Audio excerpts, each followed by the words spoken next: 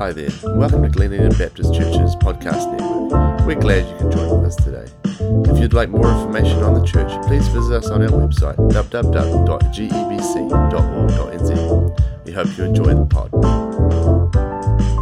Hey family, so good to see people. Yeah, does that sound alright? Sounds great. Excellent.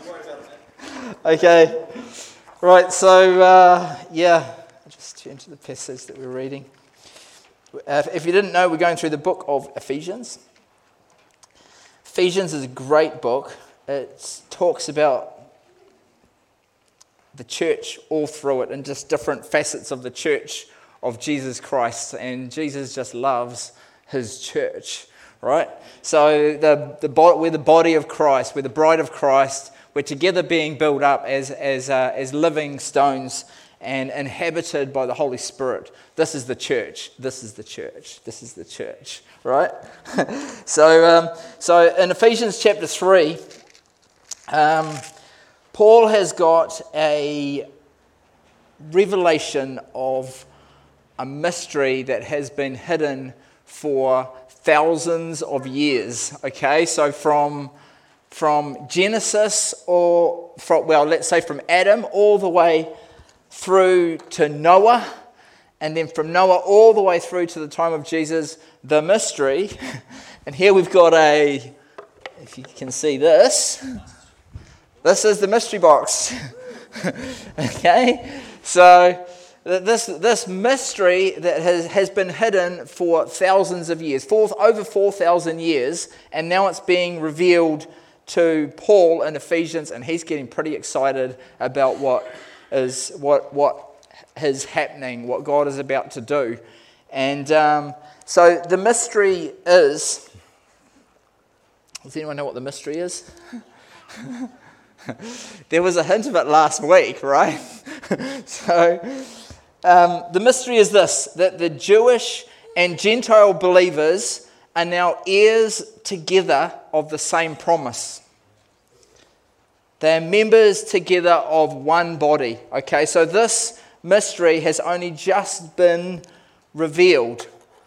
So all through, if you imagine the map of the world, and there's Israel right there, and it's quite a small nation, salvation has been promised to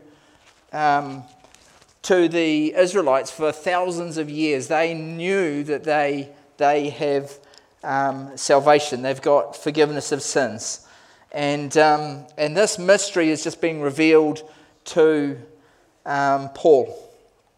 So for all of history, Gentiles were considered aliens and foreigners.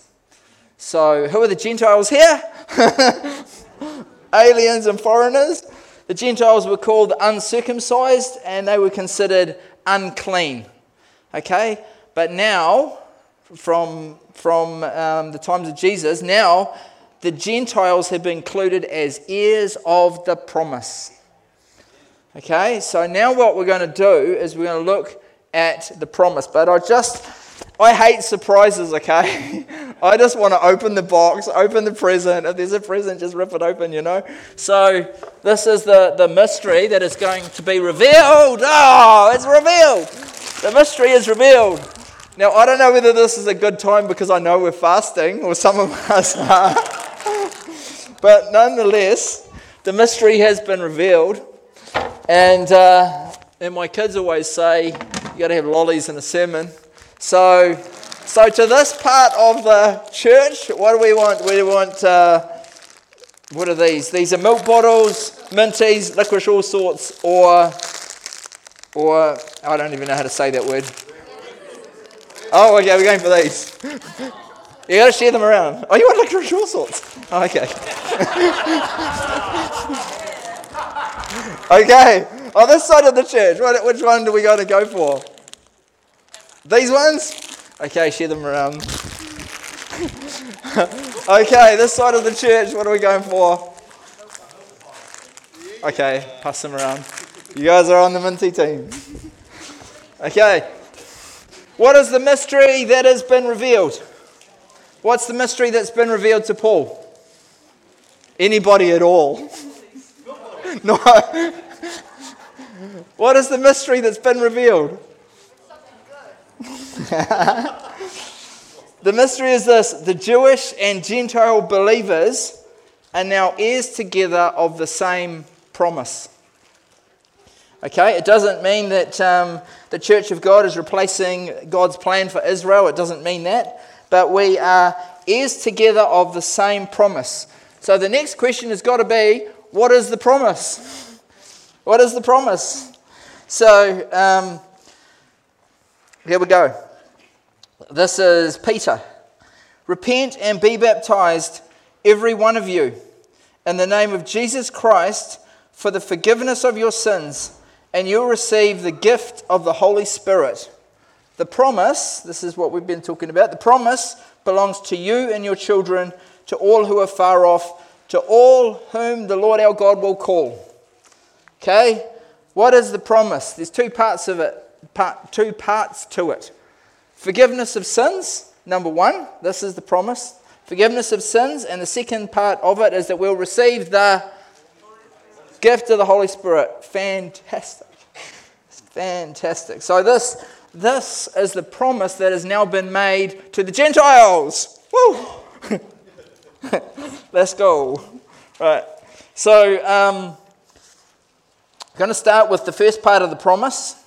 Now, what I want you to hold through this sermon is this bit. The promise belongs to you and your children and to all who are far off, to all whom the Lord our God will call. This is what I'm going for, this bit. This is where I'm heading, okay? So that's just got to brood for a while, because this is the promise. It's for you and me and our children, and to all who are far off, and to all whom the Lord our God will call. This is where we're going, okay? So the first part of the promise is salvation.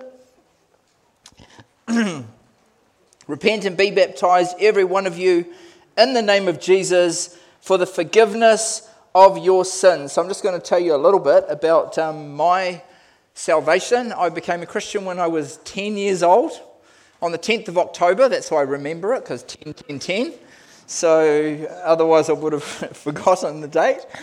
10th of October when I was 10, it was at a Youth for Christ rally at the town hall, and there was a man named Ian Grant. Who knows Ian Grant? Yo. So he had, I don't remember what he talked about. I don't remember anything about the preaching or anything like that. All I remember is that at the end of the service, there was a call for those that wanted to get saved, and I just felt the conviction of God in my heart.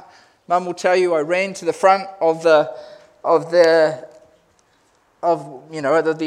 and I was apparently the first one there. and I just, from 10 years old, I just remember I just wanted to be right with God. 10 years old. 10 years old.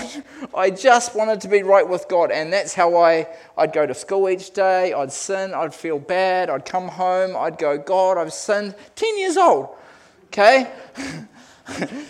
I'm telling you, salvation is available for our children. All right? So, 10 years old. And then, so I'm just telling you 2 or 3 significant times in my life. 16 years old. So I've been a Christian since I was 10. I am now 49. So that's a good amount of time. 16 years old, I vividly remember being overcome with temptation and faced with sin, and I would fall again and again and again. And sort of what I sort of did, my sort of procedure after that, was that I just needed to know the forgiveness of God. This is part of the promise, right? You know, there's forgiveness to the Gentiles now as well. I just needed to know forgiveness. So what I would do, there was a song that was by David Meese back in the day. and it was called Forgiven. I don't know if anyone would ever remember that song. And I'm not about to sing it, but I will tell you what the words of that song. Did I write that down here? Yes, here we go. It says, forgiven. It says lightning and thunder, and it's picturing Jesus on the cross. And then it says, forgiven, no matter what you've done. Forgive them and tell them they are loved, and give to them a chance to go on living, and give to them a life that they could never have before. And so I would lie in my bed with my earphones on, singing that, listening to that part of the song, forgiven, no matter what they've done, and that's what I needed. I needed to know the forgiveness of God. I'm going to read the promise again. Repent and be baptized, every one of you, in the name of Jesus Christ, for the forgiveness of your sins, and you'll receive the gift of the Holy Spirit. This promise belongs to you, those online, and your children, and to all who are far off, for all whom the Lord our God will call. Okay, keep letting that brood for a bit, okay, because I'm going to get there. So the second part of the promise is, so the first bit was forgiveness of sins, and the second part is, boom, right there. The gift of the Holy Spirit. So the passage that we all normally think of when we're talking about the early church and when the Holy Spirit first came onto the believers is in Acts. When the day of Pentecost came, they were all together in one place. Suddenly, a sound like the blowing of a violent wind came from heaven and filled the whole house where they were sitting. They saw what seemed to be tongues of fire that separated and came to rest on each of them. All of them were filled with the Holy Spirit and began to speak in other tongues as the Spirit enabled them. So that is often the passage we think of. But there is another outpouring. Okay? And this time it's on the Gentile believers. Who's the Gentiles? Let's go. Right. This is in Acts 10. And you'll all remember Peter. And he falls into a trance. Not a devil-inspired trance, but a God-inspired trance. Okay? And what he sees is he sees this big sheet coming down from heaven, and it's got four-footed animals and reptiles in it. And a voice told him, he hears a voice and it says, "Get up, Peter, kill and eat." And he says, "Surely not, Lord. I have never eaten anything impure or unclean." Peter's a Jew, right? The voice came to him a second time, "Do not call anything impure that God has made clean." So we're thinking about Gentiles and Jews here, right?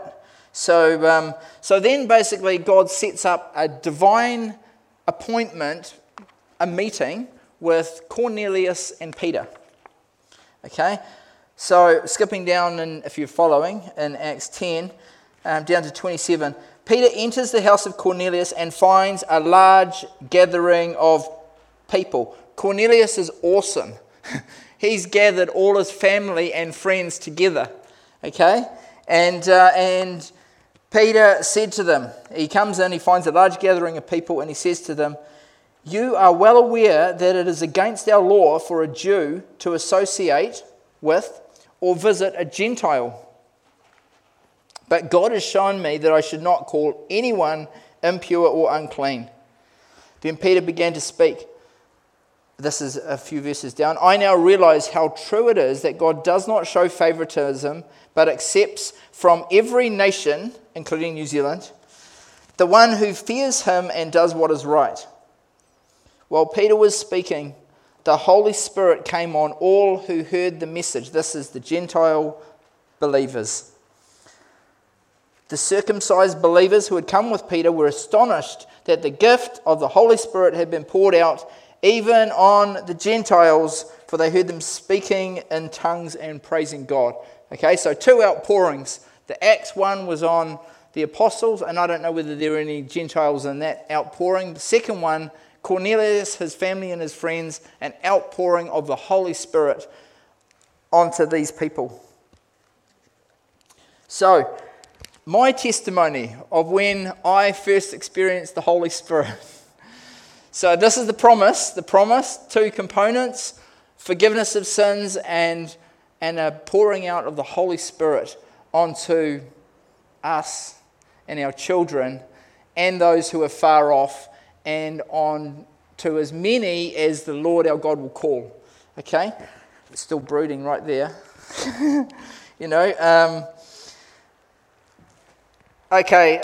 When I first experienced the Holy Spirit, or the most vivid recollection of the Holy Spirit coming upon me, I went with a friend to Hamilton. We drove down to Hamilton, and there was a lady speaking there, and we were going to hear this lady at a church.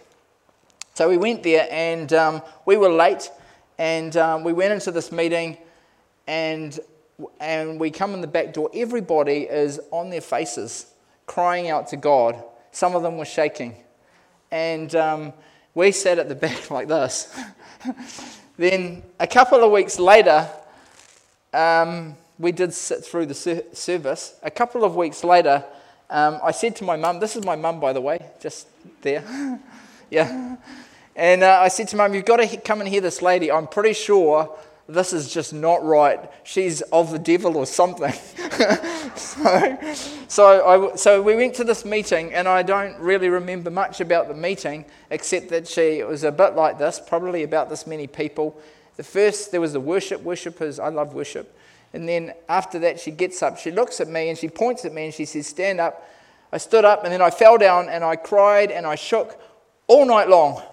But that was what was going on in here was just waves of the Holy Spirit just coming over me. And I just felt the love of God just pouring over me. And He was just like raising me up. And something I could feel myself being changed and things shifting around in myself as I just lay there in the waves of the Holy Spirit. Never felt, well, I have experienced that before, but that was the first time. Okay? You'll receive the baptism of the Holy Spirit. Okay. So, the mystery has been revealed. We're heirs together of the same promise. 2 parts to the promise. Forgiveness of sins. And the second part is the Holy Spirit. Yes. So, who is the promise for? This is the bit I'm getting to here. To you, your children, to all who are far off, and to all whom the Lord our God will call. I feel like God is saying that He is calling, and I just have been thinking about what Christ has accomplished on the cross. He defeated the enemy. He absolutely obliterated him. He's blown him out of the park. Jesus Christ triumphed over Satan. So have you ever wondered why He didn't banish him from the face of the planet? Have you ever wondered why Jesus just didn't throw him to the lake of fire now? At the cross when He rose again. Why didn't He do that? Well, I believe that He wanted us, the believers, to exercise authority and dominion over Satan. He wants us to rule over him. So this is what I'm feel like God is saying. The promise is for you and your children. I just want you to think about your families and people and relatives. And for me, I think about my nieces and my nephews, of which there's quite a few, and our parents, mum and dad, or uncles and aunties that don't know Jesus. And what I think is that, first of all, to understand the devil's primary focus is to attack Christians, the church, because he knows that we actually have authority over Satan, right? So, and as an example, where is that? I don't know where that is. It's in one of the Gospels. Jesus sends out 72 of his disciples, and they go out and they're healing the sick and casting out demons, and they come back to Jesus, and Jesus says, "I saw Satan falling like lightning from heaven." Okay? And he says, "I have given you authority to trample on snakes and scorpions and to overcome all the power of the enemy. Nothing will harm you." So Ephesians says, "For our struggle is not against flesh and blood, but against the rulers, against the authorities, against the powers of this dark world, and against the spiritual forces of evil, and the spiritual forces of evil in the heavenly realms." So here's the thing, and I think that over this time where we're believing for breakthrough, right, in the church, in our personal lives, in our families, right, we're believing for breakthrough, so I believe that what God is saying is that some of us actually need to just take some time to discern what it is. I mean, we all know people that maybe have wandered away from God. Maybe they are just not walking with God to the extent maybe that they could. They're just sort of just holding back a little bit. Or maybe they've been distracted by something.